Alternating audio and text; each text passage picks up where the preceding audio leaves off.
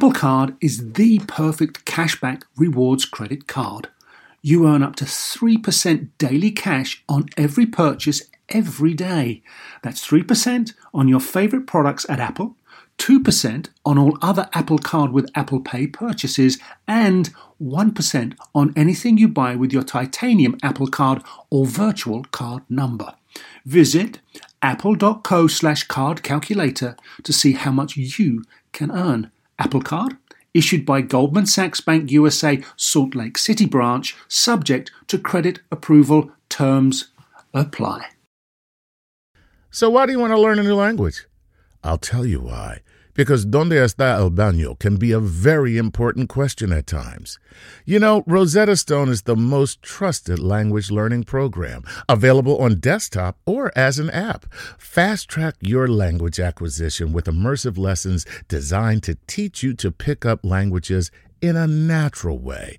I love the fact that I can go from my laptop to my phone to pretty much anywhere and learn the language of my choice. Not to mention, I'm bringing my communication skills to new heights. Don't put off learning that language. There's no better time than right now to get started. For a limited time, Star Talk Radio listeners can get Rosetta Stone's lifetime membership for 50% off. Visit rosettastone.com/StarTalk. That's 50% off unlimited access to 25 language courses for the rest of your life. Redeem your 50% off at rosettastone.com/StarTalk today.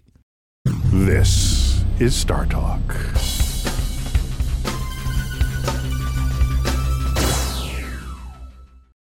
Hello and welcome to Star Talk. I am Dr. Natalie Starkey and this is Star Talk All-Stars. I am going to be your All-Star host today, and joining me as a co-host I have comedian Chuck Nice. Hey Natalie. Ooh, thank you. Good to be with you again. Yes, it's going to be fun, I think, because today we are going to be talking about water in space. I want to just stress that I'm saying water. I'm very British. Exactly, water. There's a T in the middle of water. Not water. Not water. No. You're not having water. We are actually talking about that as well. We're talking about water too. Thing. Okay. Yeah. So about water too. I guess I want to talk about this subject because it's quite important, right? We drink water all the time. We drink liters of it. I'm going to say that water is indeed the most important substance on Earth ever. Okay, you said it. Okay. Seriously, I really believe that. There is nothing more important than water. I believe that is where the origins of life stem. Okay. I believe that that is why it is the most necessary thing to sustain life. So it is where life began, and it is also where what sustains it. And for some reason, we don't treat water like it's important. We need to respect the water. Respect the water. You respect the water. You are so right. And it's a bold statement, but I think, it's fair enough. We do need to respect, but we need to understand where it came from, because it does appear that Earth is the only planet in our solar system that has liquid water on its surface. Now, it's not to say there isn't liquid water elsewhere, but not on the surface of any other planets. Right. It's probably ice. Now, there's loads of water in the solar system, but it's probably as ice. Now, importantly, we think we need it as liquid for life, to start and form and everything. So why are we the only planet with liquid water? This is one of the big research questions, and, one of the questions we should be asking. I'm going to say it's because we're special. We are special. We are really very special. I think we're special. I mean, just look around the solar system, okay? We're pretty damn special. All right? Take that, Venus. There we go. With your hot climate surface. Exactly. Right, okay? Crazy hot. Yes, we are basically the Bahamas of the solar system. Okay. You know, think about it. Place you want to be. It's the place you want to be. I right? like that. Yeah, it's true. So, okay, to help us with this subject today, yes. We have a world expert on water in the solar system, and it is Lindy Elkins-Tanton. Welcome to the show. Hi, thank you so much. That's all right. We're really glad you could join us. Now, I'm going to get this right. You're the director of the School of Earth and Space Exploration, is that correct, at Arizona State University? That's exactly right. Okay. And what does your job involve? Just directing people around the university? You over there, pick that up. I'm Director Lindy. Remind them that we're living in the Bahamas, basically. That's what I do. Okay, that's good. No, I serve, right? That's what directors do. I try to make it easier for the scientists to do their jobs and answer their big questions. And a lot of people here are working on questions just like what you're talking about. Why do we have water here? Why is there not liquid water elsewhere? Why is the Earth not Venus? Thank goodness. Thank goodness. Very cool. And your own research, I mean, you've got a background in research as well, and that's what you've been looking at, right? You've been looking at this kind of how we get water on planets and all this business. So you are going to be quite helpful, I think, because today we're going to be looking at cosmic queries and trying to answer some questions from the peoples out there about this subject. So I think we should probably kick off and see how we go. Yeah, let's jump right into the questions here. And I'm going to take one from Dylan Hallahan, who is a Patreon patron. If you're a Patreon patron, what you get to do is send us a question, and we will give it priority, because if you're a Patreon patron, it means that you have supported us financially, and you help make this whole thing happen. So it's actually addressed to both of you, Dr. Elkins-Tanton and Dr. Starkey. Very nice, very formal. Isn't that very formal, but still very cool? How likely would it be for us to set up a workstation in a Lagrange point? Okay. Limit fuel consumption and keep equipment in safe location near the moon, Europa, and be able to take multiple trips to analyze the composition or harvest the water that lies beneath it. Now to start off, I'm going to tell you right now, to start off the Cosmic Queries with first of all, that's a super packed question right there. That's a big question. Okay. I mean, that's a huge question. I mean, this question really has more parts. Got everything in there. It's got everything in it. It's like a freaking cosmic cake that you got to bake. If the person is too sophisticated, we're going to have to get them to answer their own questions. Exactly. Before we get into this, let me just ask another question. This guy knows too much. Yes, right. Lindy, what is water? No. I could do that one. All right, so we can break it down. Let's break this down and get into it. First of all, he's talking about a workstation in a Lagrange point. Well, I was going to start first with the Europa part. Okay? Well, okay. I think that's the better way to get into this. Because you're the doctor. First of all, why does he want to go to Europa? That's the big question. What is so interesting about Europa? It is very interesting, because what we think is happening there is that there is liquid water, but it's not at the surface. It's under a surface of probably water ice. But the fact is that there potentially and quite likely is water under the surface. And this is and why do we say potentially and most likely? What evidence do we have? I think, Lindy, am I right in saying it's not fresh water, is it? It's salty, I think. Is that right? So we think it's salty partly because fresh water is really rare in our solar system, and there we think that the water is actually there's an icy crust and then liquid water, and then underneath that a rocky core, and so the water and the rock are interacting, and when geysers go up from the surface, it looks like they have salt in them. So it's not fresh water, but it still could be good for life. Yeah. And when you say it looks like it has salt in them when the geysers, create their plume into space, is that because we're able to we're able to see that in some form? Yeah, so we can measure that material that's coming off, and so they know that it's got potentially some elements in it that look like it could be salty water. Now, the thing is, that planet is kind of sounding a lot like Earth, right? We've got the rocky interior. I was about to say, it sounds like our poles. We've got the oceans, and we've got ice on the surface in some places.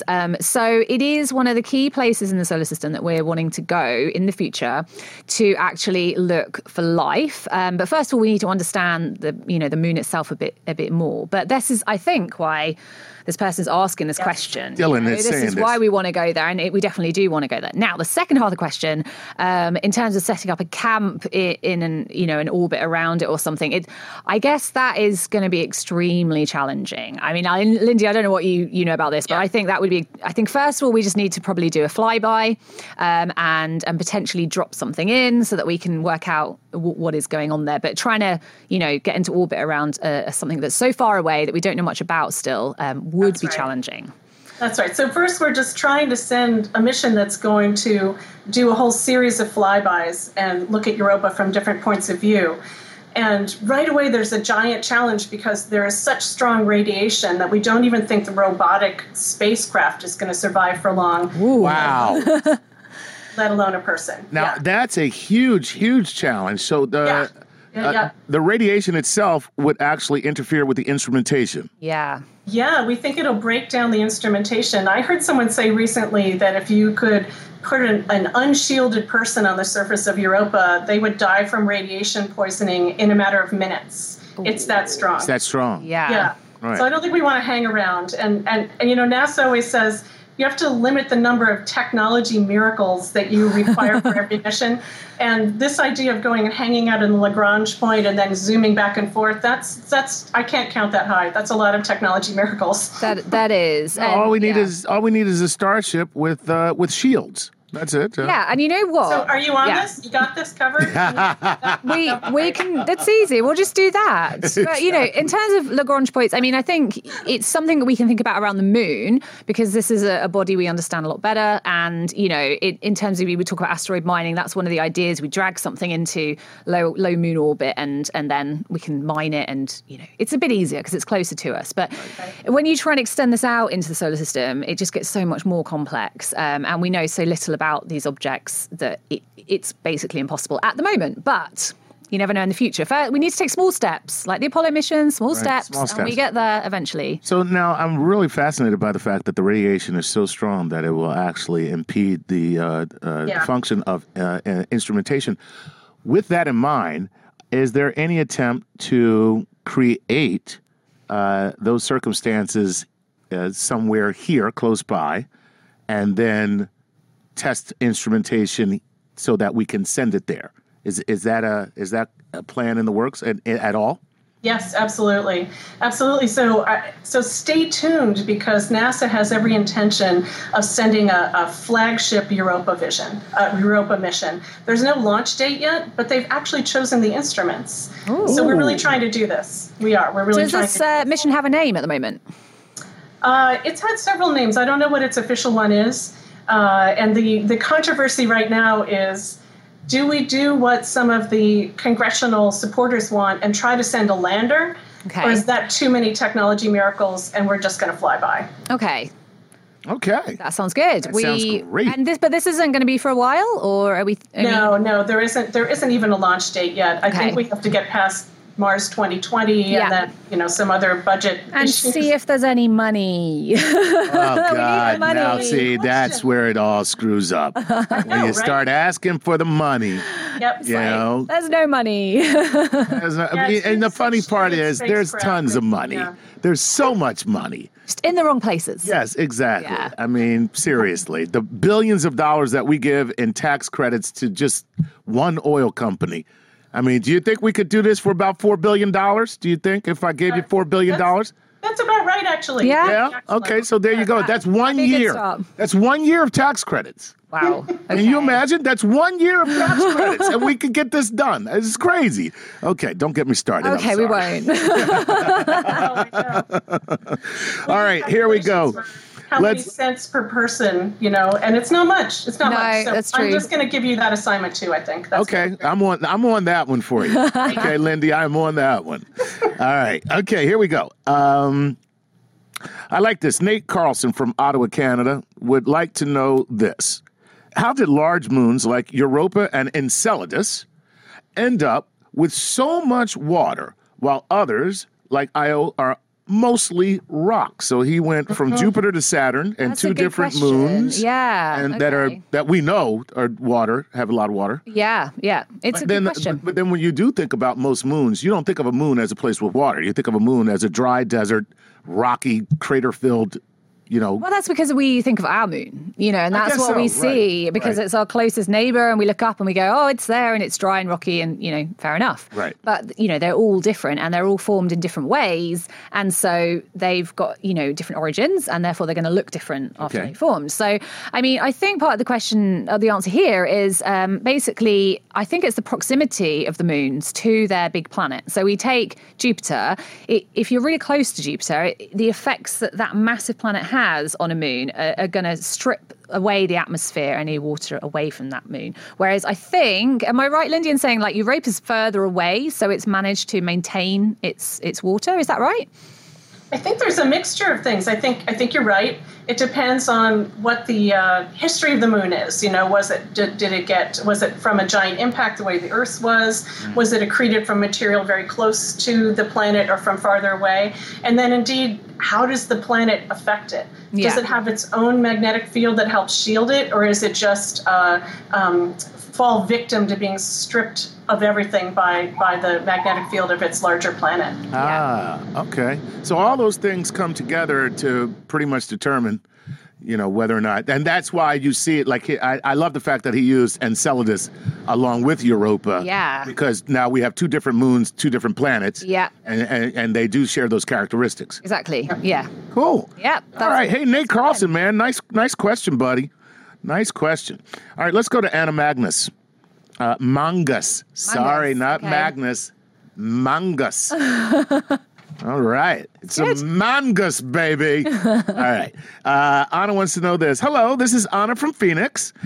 Given the fact that we only see life-sustaining water in a few places in our solar system, how likely is it that in other solar system galaxies there is water like we have on Earth? Oh, yeah. Okay. Great question. Yeah.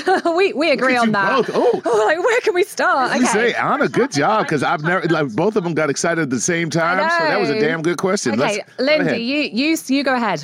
Okay. First of all, yay, Phoenix. That's what I mainly have to say. So this is something I'm really obsessed with. Does the water get built into the planet through its normal process of building up to planet size, or does it have to get added later? We used to be taught that the Earth got its water from comets that struck the surface after the Earth was pretty much completely made. And now we have lots of evidence that that's not true. Oh, really? Lots of evidence that the water on the Earth came from rocky material, the same rocky material that built up the bulk of the Earth. And if that's correct, it's not that later water wasn't added. I mean, we still have stuff falling to the Earth today and adding water. But the point is, it wouldn't be necessary. And so if it's true that the Earth was born wet, then that means that rocky planets everywhere in the universe have a very good chance of being born wet. Ooh. And then the question becomes, how long can they stay that way? There's some lifetime to habitability, and it's not going to be long enough everywhere. Let me just say that that will be the name of my first erotic rock and roll album, Born Wet. Secondly, if you could please tell me how you get water from a rock aside from being Moses. If you could please tell me when you say that you think the water was built into the rock. What? Yeah, okay. Can you explain what you mean by that? The thing is, the Earth was really, really hot to start with. So this is what I don't understand about these theories, although I've read Lindy's papers, obviously, but it's still hard to understand how we would trap all that water in the Earth when it was, thousands of degrees Celsius. Right. Yeah. Because water is volatile and it's going to evaporate away. So how do we keep it in the Earth if it, went through this? So water, we think, was delivered in crystals that had water trapped inside the crystal, like mica. There's a mineral that a lot of us have played with. And it turns out that there are water molecules actually trapped inside those crystals. Holy crap. So it doesn't come as ice, and it doesn't come as liquid water. It actually comes as rock, which is kind of crazy. And so then it also turns out it's really hard to dry things. Even if you melt that rock, and even if you melt it and raise it up to thousands of degrees, there's still going to be a little bit of water stuck in that liquid magma because water just doesn't go away that easily. It likes to hold in. So people say to me, how can that be, right? Yes, it doesn't make sense, really. But it's fascinating. I mean, honestly, as a concept, it really does the crystal itself is holding the water. It's holding the water. But to unlock the water in the crystal, because the crystal is a crystal, you would have to superheat that crystal to release the water molecule. And that, if that didn't happen, then you can retain that water in the earth, and then it can stay there. And then still water can come in from elsewhere. Right. Meaning the water we end up with is a bit of a mixture of potentially different sources, but actually, some of it was there from the beginning. Now, unfortunately, we have run out of time on this question. I know. We can come back. All right, good. We got to come back because there's plenty more to be had here. But for the time being, we're going to take a short break, and we'll be back shortly.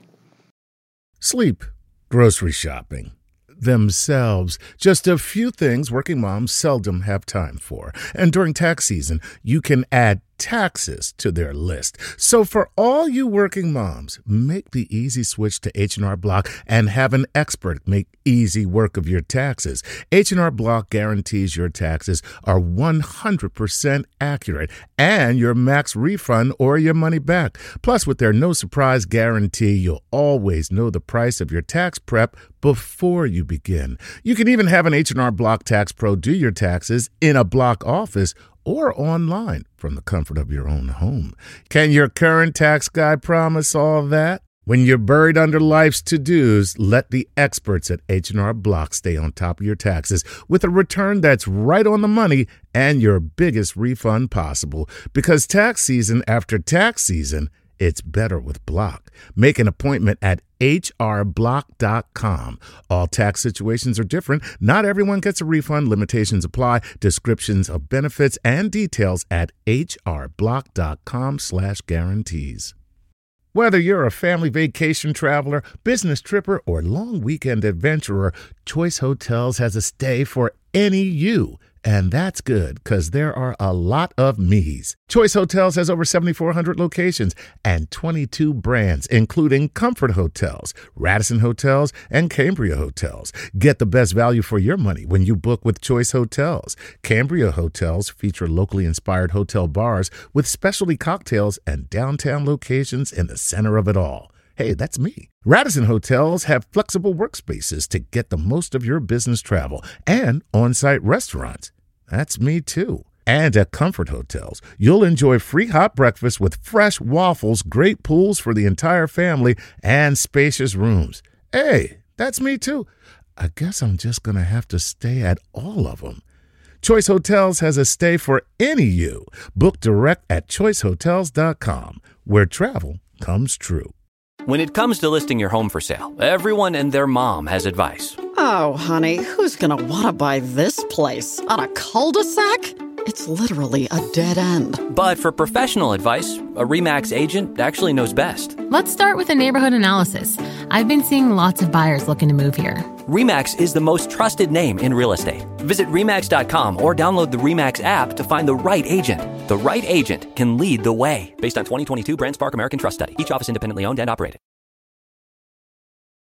And welcome back to Star Talk All Stars. I am Dr. Natalie Starkey. I still have Chuck Nice with me here and Lindy Elkins-Tanton joining us from Arizona. Yes. Back to the Cosmic Queries. Back to the Cosmic Queries. Now, we had to take a little break, but I really did kind of step on a Mongus's question when I interjected my question about the crystals. But let me just give her the proper due. Okay. Okay, because here was her actual question.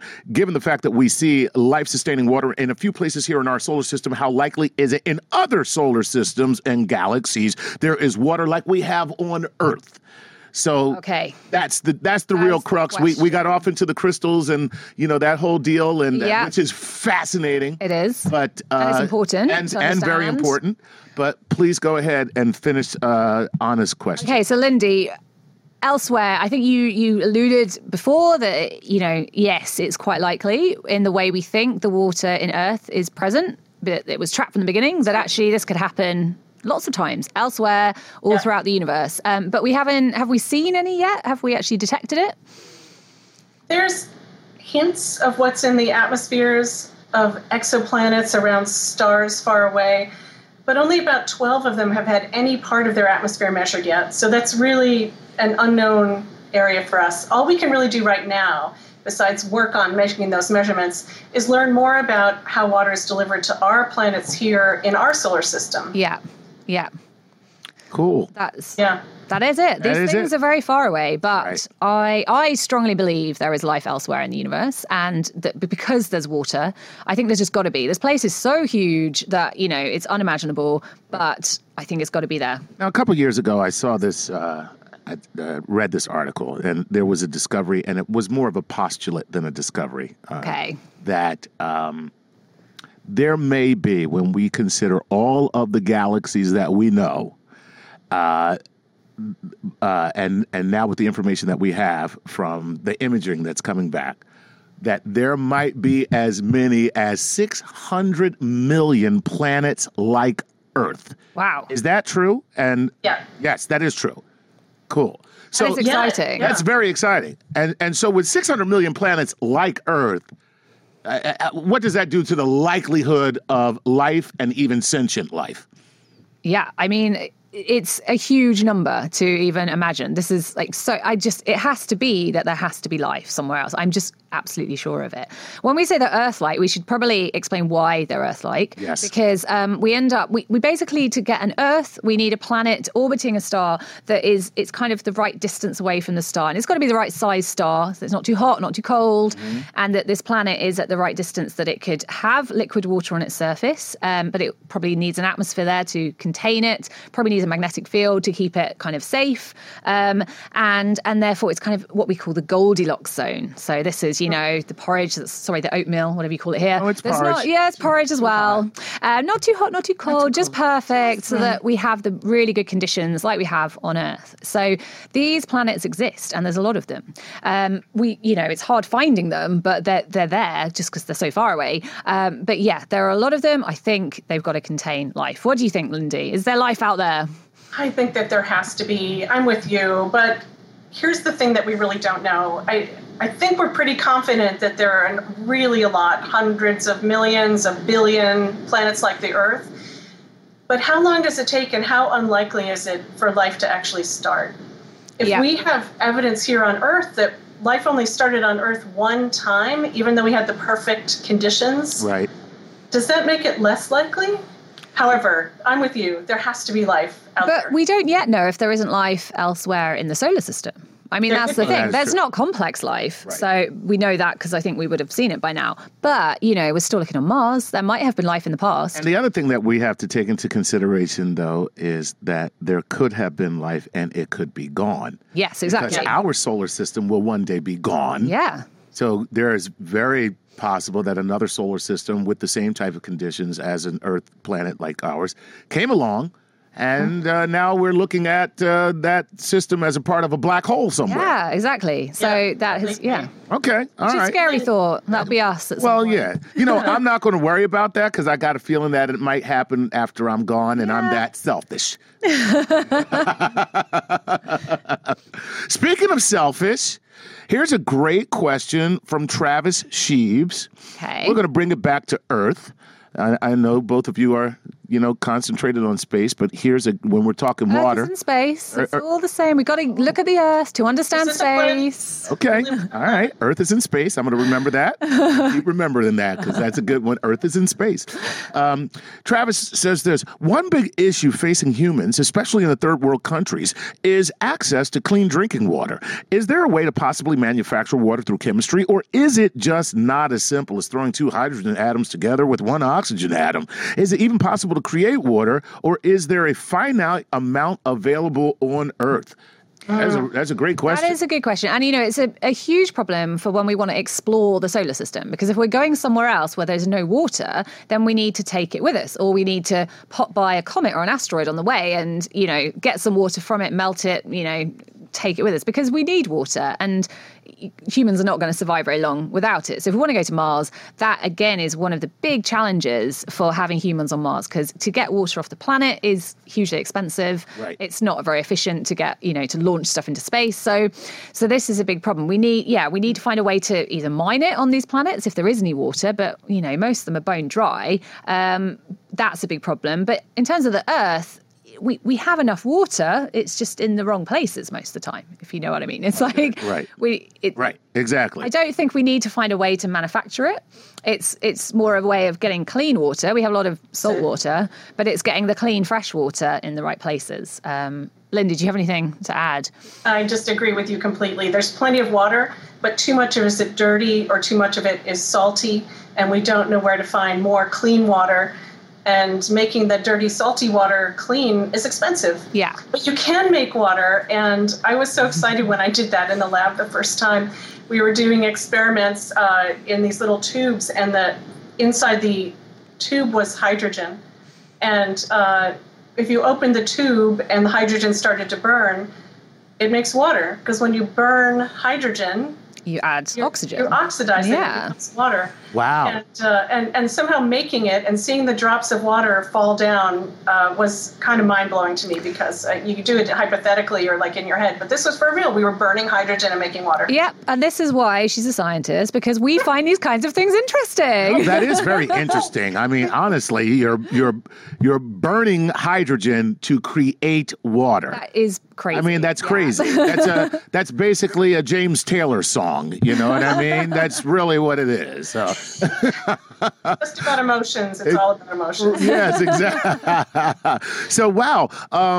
So now, the fact that you've done this in a lab, if we ever got to a place where we actually had to create water, and this is what he was saying, we would be able to do that, as Travis wants to know. We would be able to create water out of nothing. I guess so. And I think, didn't they do this in The Martian? I don't know. Yes. Wasn't this Matt Damon was up there doing this? That's It went a bit wrong, didn't it? But, you know, when you're burning hydrogen, you got to be a bit careful. But Right. Yeah. Okay. Hey, Travis, great question, man. That was very, very cool. And let me put an addendum on his question. So, you talk about salty water being in the wrong place. You talk about salty water, you talk about dirty water. Yeah. Is there, now we'll never run out of water, ostensibly, because 3/4 of our planet is water. And we have a water cycle. And we have a water cycle. Goes round right. And our ecosystem creates the water cycle. Yeah. Is there a way, if we stay on our current course, that we would actually dirty enough water that we will run out of water? Ooh. Is that possible? I don't know. Yeah, I guess. Yeah. I don't see why not, because we're not very careful with it. And I guess at some point, you know, we'll have to find a way to make all the water clean, and that will be hard, but we can desalinate the seawater. It's really expensive and it takes a lot of energy to do that, which is the main problem. I have no idea. Lindy? Yeah, and so the simple answer is yes, because there's a finite amount of water, so you could make it all dirty. But the thing that I learned recently that really shocked me is most of the water that we get is from wells. It's from underground water, aquifers. Right. Not only do we not know how much water there is in aquifers on the earth, almost none of that is legislated. Governments don't control how much water you take out of aquifers almost anywhere. So we don't know how much there is, and we're not tracking it and taking care of it. Wow. That's worry. That's worrisome, to say the least. I didn't know that till just recently. That's a crazy. So what you're saying is there's no regulation on the amount of extraction, but there's a lot of places. But there's also no effort to measure how much is actually there. People are beginning to work on it, but we haven't gotten there. Wow, that's I'm just going to say that's really stupid, but that's just my opinion. Okay. We're trying to grow up as a civilization. We're trying to grow up. We're in a sort of an awkward adolescence here, but All right. Hey, well, Travis, that was a great question, man. Yeah. Really, really enjoyed that. All right. Here's a simple one, and this is Tom Ricks from Western Australia. There's never a simple question, is there, though? There's no stupid questions. Well, but let me just say, this is a short one. Okay, it's a short one. I don't know if it's simple. Not sure if it's simple, because our listeners, they're not simple people. Okay? True. Tom Ricks wants to know this. Is comet water salty or fresh? And can we find out? Oh, okay, that's a nice question. That is a nice question. Yeah, so we can find out definitely because we can go and measure the water. It's in the form of ice, so we have to be able to measure the ices. But this comes off as vapor when the comet goes via the sun and gets heated up. So we can measure either vapors with telescopes, or we can send a space mission and go measure these things. So this is definitely something measurable, and we do it. In terms of fresh or salty. I'm going to hazard a guess it's fresh. I should probably know this. This is embarrassing. Lindy, do you... I'm going to pass this over. Lindy, save me! Help! Okay, ready for this? I'm going to hedge. This is called hedging. Okay. So if you had salty water and you froze it, the ice would be almost entirely fresh. And so since the water didn't start as salty water and it's frozen, I think it's mostly fresh. But it's dirty. Because there's all kinds of other ices, and there are lots of rock fragments and bits of minerals, and lots of organic matter, lots of complex hydrocarbon biological building blocks kind of stuff. And so if you took a whole comet and you melted it, you would definitely not want to drink it. Yeah, it would taste. Speak for yourself, Lindy. Okay? I'm talking about All I'm saying is I can't wait to drink it. We don't just have water ice on these comets. Because of where they formed, it's super cold. You can get other weird types of ice as well, like methane ice. Right. And so you've got a whole mixture. So yeah, if you could just get the water ice itself, you'd probably be all right. But I'm not sure I'd want to be drinking all the methane water and stuff. Because there's a lot of things that once you get to a certain temperature, they'll become ice. Yeah, anything. A lot of gases that will become ice. Exactly. At a certain temperature. Exactly. Yeah. Okay. So and all that's mixed in. And when you say mixed in, are they mingled? Well, or are they mixed in as in you have one type of ice next to another type of ice? I mean, it's probably a bit complex because you've got the dust in the comet, and these are all kind of fine-grained bits of rock, kind of small pieces of rock, just the dust that form the solar system. Right. But mixed into that, you've got organic material, which we kind of say it's kind of gloopy. It's like... gloopy, that's a nice scientific term that I like. It kind of holds stuff together. It's like a glue to hold these dust particles together. Otherwise, the comet, it wouldn't just fall apart because there's not much acting on it to make it fall apart. But this helps us stick the stuff together. And then we've got the ices. Now, in terms of understanding the distribution of those ices through the body, I don't think we have a good idea about that at the moment. But the methane ice forms what we call a clathrate. It's kind of a different structure. It's got a different structure to normal ice. And that can actually, have bits of other material in it, but you then have the water ice as well. I think, they're probably closely associated. But it'll depend on the particular area of the comet. But it will be dirty. It'll contain a lot of the dust and the organic material. So, very cool. I don't know why, but every time you said ices, I had a patriotic urge to kick that comet's ass. I'm sorry. I'm sorry for that. Everyone, please, I apologize. All right. Have we got a quick one? Okay, let's get a quick one. And see, I said it was short, and you're right. It wasn't simple. It wasn't simple. It was a short question, but it really wasn't simple. All right, here we go.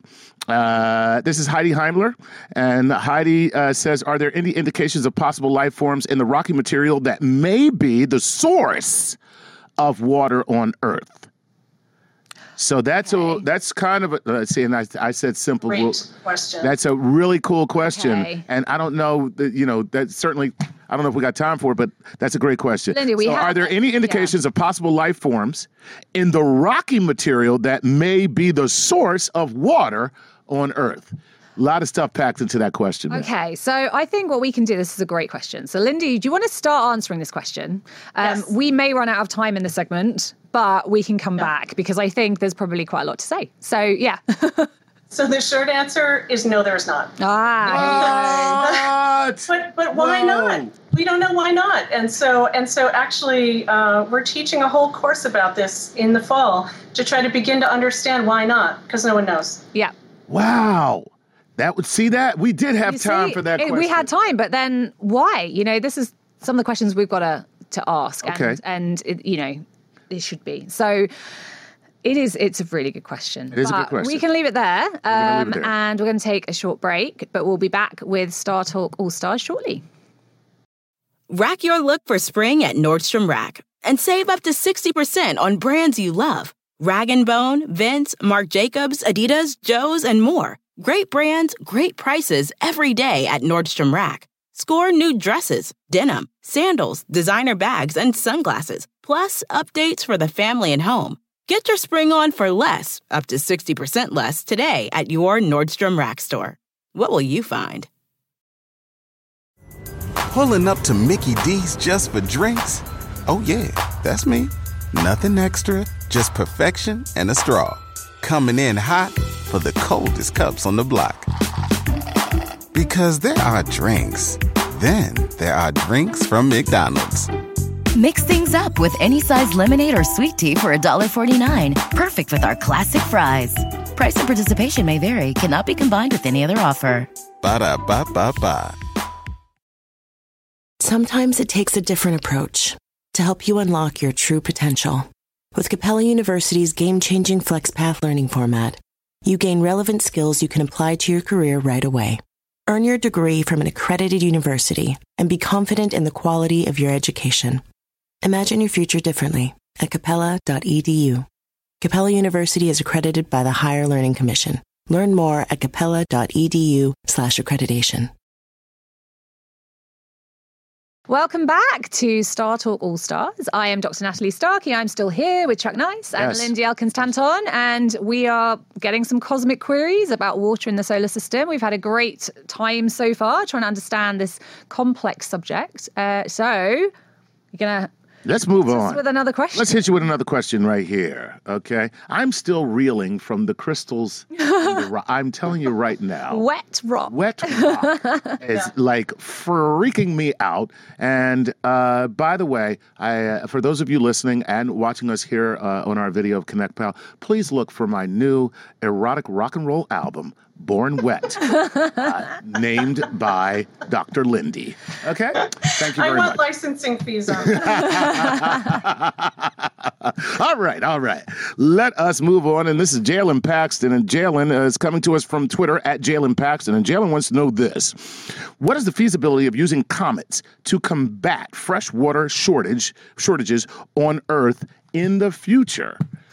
We kind of touched upon this a little bit. You were talking about the ices on a comet. And actually, no, I mean, it's a good question because they do contain a lot of water, but actually asteroids also contain a lot of water. In fact, there could be, tons and tons of water on asteroids, more than in the Earth itself. So, and they might be easier to get to because we have quite a lot of near-Earth asteroids which are close to us, which we can get to quite easily.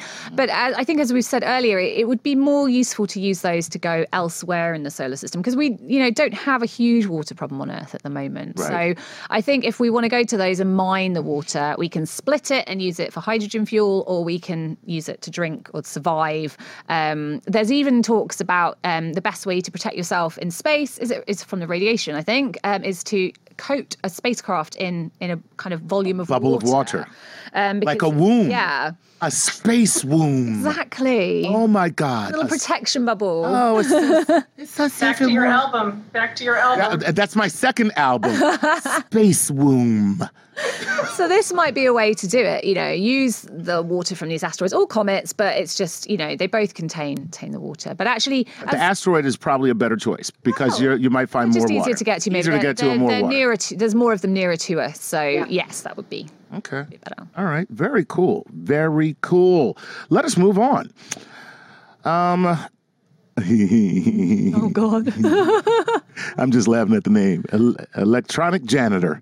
Is this from Twitter? This is from Twitter. Is this a Twitter handle? At Electronic Janitor. Nice. That's a very cool handle. Something tells me he's an IT guy who really hates his job. That way. He wants to know this. Where other than Earth have we positively identified water like we have here on Earth?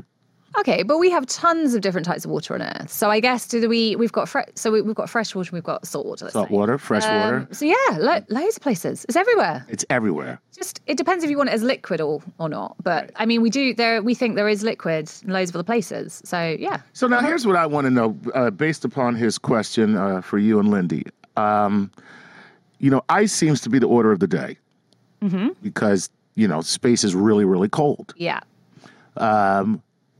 But where does the ice get to be ice? Because it had to be someplace hot and something else before it became that ice on the asteroid or the comet. Okay. So where does that happen? Where does water become the ice water? Right. Well, what is that? Is that in the formation of something, or what happens to make that happen? Okay, Lindy, do you want to? Sure. I can tell you what our best idea is, although I don't think we really understand this process yet. But it looks like when planets are forming, they start out just as a rotating disk of gas and dust around the young star. We see this elsewhere in the universe, even though ours is long gone. And close to the young star, it's too hot for the water to be ice, but further away from the young star, ice is formed because it's cold, even in that early dust and gas disk. And so some of the ice could have been ice from the beginning of the solar system, and it was never melted and then frozen again. Oh. There we go. Look at that. Primordial. So if we captured a comet, we could drink primordial ice from the origin of the solar system. So this is like 4.5 that sounds like a billion party. years old. That's a party I want to go to, Lindy, by the way. I know, that's good. Yeah. A little vodka. Yeah, that's what I'm saying. You know what I mean? Just like, a little Kettle One and primordial ice. Primordial ice, Can I have Kettle One on primordial rocks, please? So that's it. All right. And you could get the ice made of different types of hydrogen. So if you got like the heavy ice, then you'd get potentially ice cubes that might sink in your drink rather than float. Nice. Yeah. This could be fun. Yo, this is fun. I kind of like it. Could really charge a lot of money for that. Yeah. Primordial ice. Yeah, they're lining up right now. All right. Very cool. Very cool. Okay. This is Chris Jacobs coming to us from Twitter. And Chris wants to know this. Do you think we'll be mining from asteroids or meteors in the very near future? It's a good question because we have now landed with Philae. Yeah. So how far are we from actually going in and mining? Yeah, that's really debatable because, I mean, it's something that it's kind of come to the forefront in the last few years. And there's a couple of kind of private companies that are now looking at actually doing space mining. Now, originally, I think they were saying it was going to happen really soon. And I think as scientists, we all stood there going, wow, okay, they're going to do this really quickly. And that's going to be very, very impressive if they can do it. And I think their plans have been slightly scaled back when they realised that actually it is going to be a little bit trickier than they thought. They've got to get the funding together. But the potential is that if they were to be able to mine these things, the return economically is enormous. So a small investment to start with, we're still talking billions of dollars, but you could potentially release many, many more billions from these asteroids. And that's because, of course, you being a geologist, inside of these asteroids are the same elements that we find here on Earth. Exactly. Which means the rare elements, the ones that are really expensive, we might be able to find crap loads of those. There's so much up there. And, quite a lot of the precious metals are so important on Earth for making a lot of our electronics. Right. And there's a finite amount on Earth. We're going to use it up. It's in seams and stuff, and it's concentrated in different areas, and that's why we mine in different areas on the surface. But with an asteroid, there's tons of this material. So the potential is that there's every potential that we can mine these things, but it's just going to be a case of time and economics. And then we've got to decide how much we need, say platinum, how much we need the platinum. And if we've run out on Earth, what price it's got to on Earth, and whether it's going to be economical to go into space and make this happen. So I think it is going to happen in the future. And I think it's going to be a case of, hopefully, what I hope is private companies working with space agencies so that we get some scientific return from this, but we also get whatever we need economically. So, do you have anything to add, Lindy? Yeah, I can't resist. So they are thinking, they've got even models for how they could go to a rocky asteroid, take some of that miracle water that's trapped in the minerals and heat it up to release the water. So it's feasible. It's not economically viable yet, like you say, but the thing I like to think about, we're trying to go to an a metal asteroid right now with a mission to look at it. And if we could bring that back to Earth, you're right, it would be the equivalent of all the metals we've ever needed. But then you don't really make billions and billions of dollars because what you do is you collapse the global market. Yeah. Because suddenly you have too much of it. Right. Because from an economic standpoint, if we had a crap load of gold here on Earth, gold would no longer be valuable. Yeah, so we'd have to kind of retain it. So there'd have to be, organizations that retained it and released it as we needed it. Otherwise, you would have no cost to it. The fact is, you would own the asteroid, and then you would release the gold as necessary. So you would basically corner the market. Yeah. On whatever it is, platinum, gold, or whatever it is. And then you would determine how much you're going to release to set the price for it. And then there's other problems with who owns this stuff, because it's space. We understand Earth, we fight over who owns bits of the Earth, and that's bad enough. But we're going to space, well, who owns the stuff? So if a private company goes up, a US company, is it a US asteroid then? Is it all US resources, or is it the global, All I know is if I land on that asteroid, it's yours. That's my asteroid. And if you think it's not, you can kiss my asteroid, okay? Very good. Okay. Let's go with Lucas M. Rodriguez, and he wants to know, which of the two icy moons is more likely to support life, in your opinion, Europa or Enceladus? Oh, that's a good one. Okay, so which one of those two moons from those two planets is more likely to have life? That is so... I could not decide, actually, between those. They're both quite... I'm going to say highly likely to. They've got the right conditions almost. So I don't know. Do you have an idea? I don't know. I think both could. I can't immediately think of a reason why one would be more likely than the other. But the thing that troubles me about it is that the very most likely place for there to be life on them is at the bottom of the water ocean next to the rock. Okay. And how we will ever detect that, I don't know. Well, I mean, can we just... So we've got to get through the ice. They've both got an ice layer, I guess, on the outside. Yeah. So we've got to get through the ice with some kind of spacecraft and drop it in, and then get to the bottom of that ocean. It's not very easy, because if it's deep, we find it hard to get to the bottom of our own. We can't even get to the bottom of our own ocean. So the pressures are crazy. The conditions are going to be not very conducive to, getting, to get transmitting a signal back and to understand what's there. So yes, I guess it's going to be hard for us to tell. Yeah, well, there you have it, Lucas. You have just given our two scientists a Sophie's choice. They cannot decide. Okay? Both my babies must die. I can't decide. All right. That is fantastic. What is our next question? We'll come.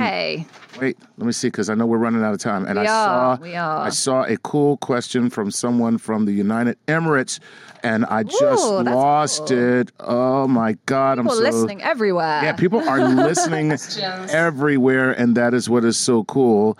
And all right, I can't. You can't find. I can't. Oh, upset. Damn it. I'm so sorry. I just marked it and I can't. I know it's gone. Oh, my God. And there's only 3 pages here. It's not like, what the hell just happened to me? Oh, my God. Ladies, I'm having a stroke. Oh, it's got to be there. That person is sad. They have to get a question. Yes. Mention them. Keep looking. Keep looking. Oh, my God. What they wanted to know was, can we make a substitute for water? That's really what the question was. But okay. So can we make a substitute for water so that when we are traveling to someplace else, instead of having a way station, can we make a substitute for water for both here on Earth and for space travel? And I'll look for their name while you guys answer that. Okay, but I guess yes. Okay, I get the question, but it's understanding like why we need water and what water does on Earth. And water acts as a solvent, and it's basically allows us for reactions to happen. Okay. And there are other solvents as liquids that can exist in the solar system that could do the same job, but we wouldn't be able to drink them or survive on them. But that doesn't mean that other life forms couldn't, but we just haven't seen those life forms yet. We have just a little bit of time. Lindy, do you want to add anything to this? No, I think you nailed it. There's nothing else that will do it for people but water. Yeah. So water is it. I mean, we could make a substitute, but, why would you?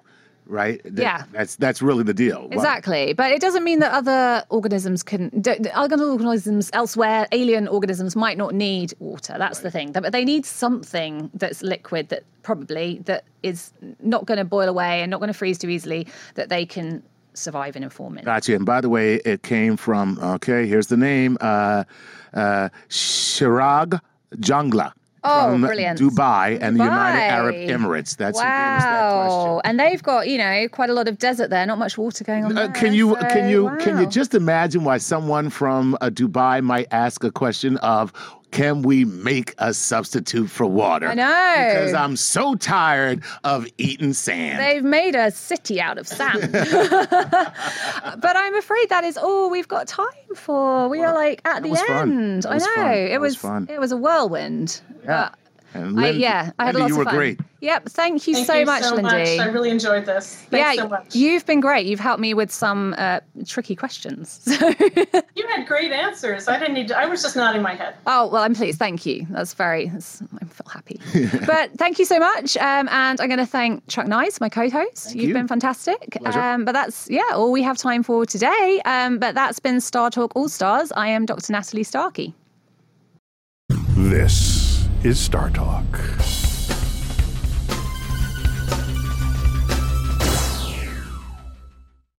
Hop, hop, hooray! Nordstrom Rack's got sweet deals on everything Easter, which is Sunday, March 31st. Get to Nordstrom Rack now and save on Kate Spade New York, Too Faced, Steve Madden, Calvin Klein, and more from just $30. Score great brands and great prices on Easter looks for everyone, plus spring decor, gifts, and all kinds of deliciousness.